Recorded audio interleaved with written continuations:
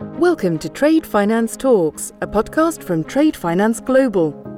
During this series, we'll be hearing from global experts, as well as learning about the latest trends, technology and insights in the world of international trade and receivables finance. Episode 26. CBI helps a company to send payments and instructions, collecting instruction to the multi-bank. CBI access point services for the public administration in helping them to interact with all the financial community, financial banks. I'm Dipesh Patel, editor at Trade Finance Global, and today we're here live from Sibos 2019 here in London, and I'm delighted to be joined by Liliana Frattini Passi, CEO of CBI, and we're going to be talking about the Italian banking industry, some of the key changes from banks and corporates, and what the new regulation means for the industry. So Liliana, thank you for meeting me here today. It's great to have you on the show. Thank you so much for your time and for the attention and the opportunity and for sharing with you our experience. No problem. Can you tell me a bit more about CBI SCPA? Yes. Well, CBI SCPA is can be defined as a pre-competitive think tank of innovation in the international payment landscape. We have been working over the last 20 years and promoted a long time ago in 2001 by the Italian Banking Association. Last June, we transformed ourselves in a public limited consortium company, and so far we have 415 shareholders owning CBI. Great. So what services does CBI offer to Italian banks?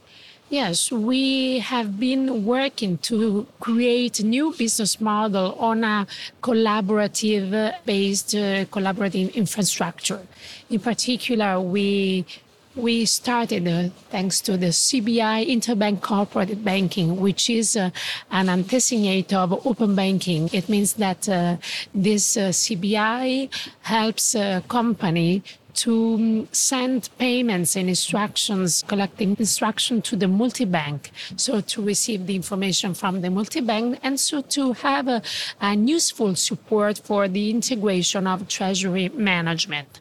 More than roughly 3 million of Italian corporates so far is still using CBI, relying on a common infrastructure owned by CBI and common standards based on ISO 22 standards, ISO standards.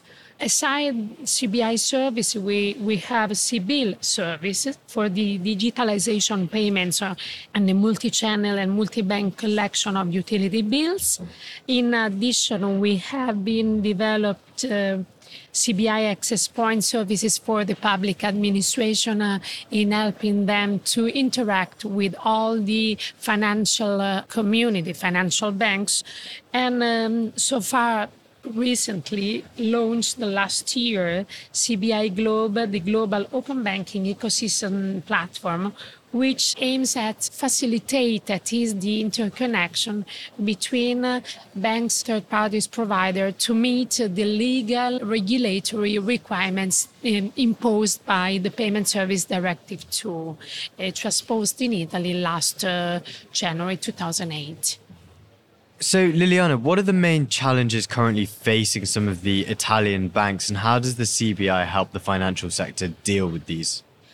Well, so far, currently Italian banks, but not only the Italian banks, are facing different challenges related in particular to improving profitability, fulfilling the regulatory requirements, and facing in particular competition arriving from new market players adapting, which are of course lean and thin, such as a fintech. So we are receiving this competition to the incumbent, the banks, traditional players player. And of course, we are also assisting to a transformation of the consumer. Consumer is asking even more asking services relying on security, transparency, and interoperability. So CBI has been working over the last 20 years in helping financial communities, financial banks, institutions to offer even more secure, trusted services to their customers. And so we have a long-standing experience in addressing technological and regulatory changes, such as those imposed by the Payment Service Directive 2. Great. So on the 14th of September 2019 should have been the deadline day for the introduction of the PSD2 directive across Europe. But obviously this has been delayed as the market appeared to be unprepared. What's the situation in Italy? In Italy, we contributed to create a safer and also aligned regulatory environment. I mean that, as you all know, Payment Service Directive 2 has introduced significant innovation, but especially obliged all the banks to expose through APIs, technological interface, information about the accounts held by consumers. In this scenario, CBI Globe helps in meeting these regulatory requirements, helping banks in their technological investments and also in the definition of those mandatory APIs, but also helping third parties provider, payment initiator service provider, account information service provider, account issuer service provider to ease their communication relying on international standards, Berlin Group, in an ecosystem absolutely integrated and well designed. So thanks to CBI Globe, we also supported the financial institution already the more of 300 financial institutions which have chosen CBI Globe to receive the so-called fallback exemption from the national competent authority. Bank of Italy addressed to our banks the exemptions. So it means that all the CBI Globes are not obliged to provide an alternative mechanism through which third parties provider can access payment account information to service their customers should the normal interface they use be down or underperforming. So we are helping this environment. Great. So could you tell me a little bit more about CBI Globe? Yes, CBI Globe maybe just some more information. As I told you before, currently we have more than 300 banks which have already chosen the CBI platform. And on the other hand, since the beginning of the 1st March of this year, since when we put in place the sandbox, we have received the request or interaction of more than 50 third parties providers coming from all of from not only European landscape, but also worldwide. So Canadian, American TPPs are interacting with us.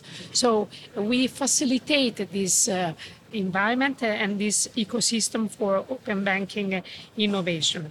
But what we are, of course, looking for is not in helping our banks, our customers, in facilitate their regulation requirements, but also we are absolutely ready to help them in design new value-added services. Value-added services, and especially to help third parties providers to act through CBI Globe and to initiate their payments or the request of information through this RegTech application. So banks will also use CBI as an active role as third parties providers. Great, and I guess we've talked a lot earlier today about CBI Globe being much more than a RegTech. can you please tell me a bit more about the evolution of CBI Globe and what should we be looking out for in the future? We are, of course, much more than a RegTech platform, and because we are particularly working on identified several value-added services which our banks adhering CBI Globe will be able to offer their customers in their role of TPP or account service payment service provider. It means that much more service will be on top of the platform. I'm referring, for instance, the integration of payments with the electronic invoice or all the KYC application or layer of fraud management or, for instance, services for lending. So this just to be an ecosystem integrated, relying on common standards and guarantee reachability to all players, not only banks, not only TPPs, but all the actors at national and international level. Of course, with the aim to serve the consumers in their new and sophisticated, even more sophisticated business needs. Great. Well, Liliana, thank you so much for sharing your insights. And it's not often where we get to have such a deep insight on the Italian banking system and how companies like the CBI are really supporting and driving some of the regulatory changes, some of the legal challenges, and really helping Italian banks kind of see through that and move and grow to the next level. So it's been a pleasure having you today on Trade Finance Talks, live from Sibos. Let's catch up soon. Thank you so much again, and see you next time, maybe next Sibos. So thank you again. Thanks for listening to Trade Finance Talks. Be sure to subscribe to our podcasts at tradefinanceglobal.com.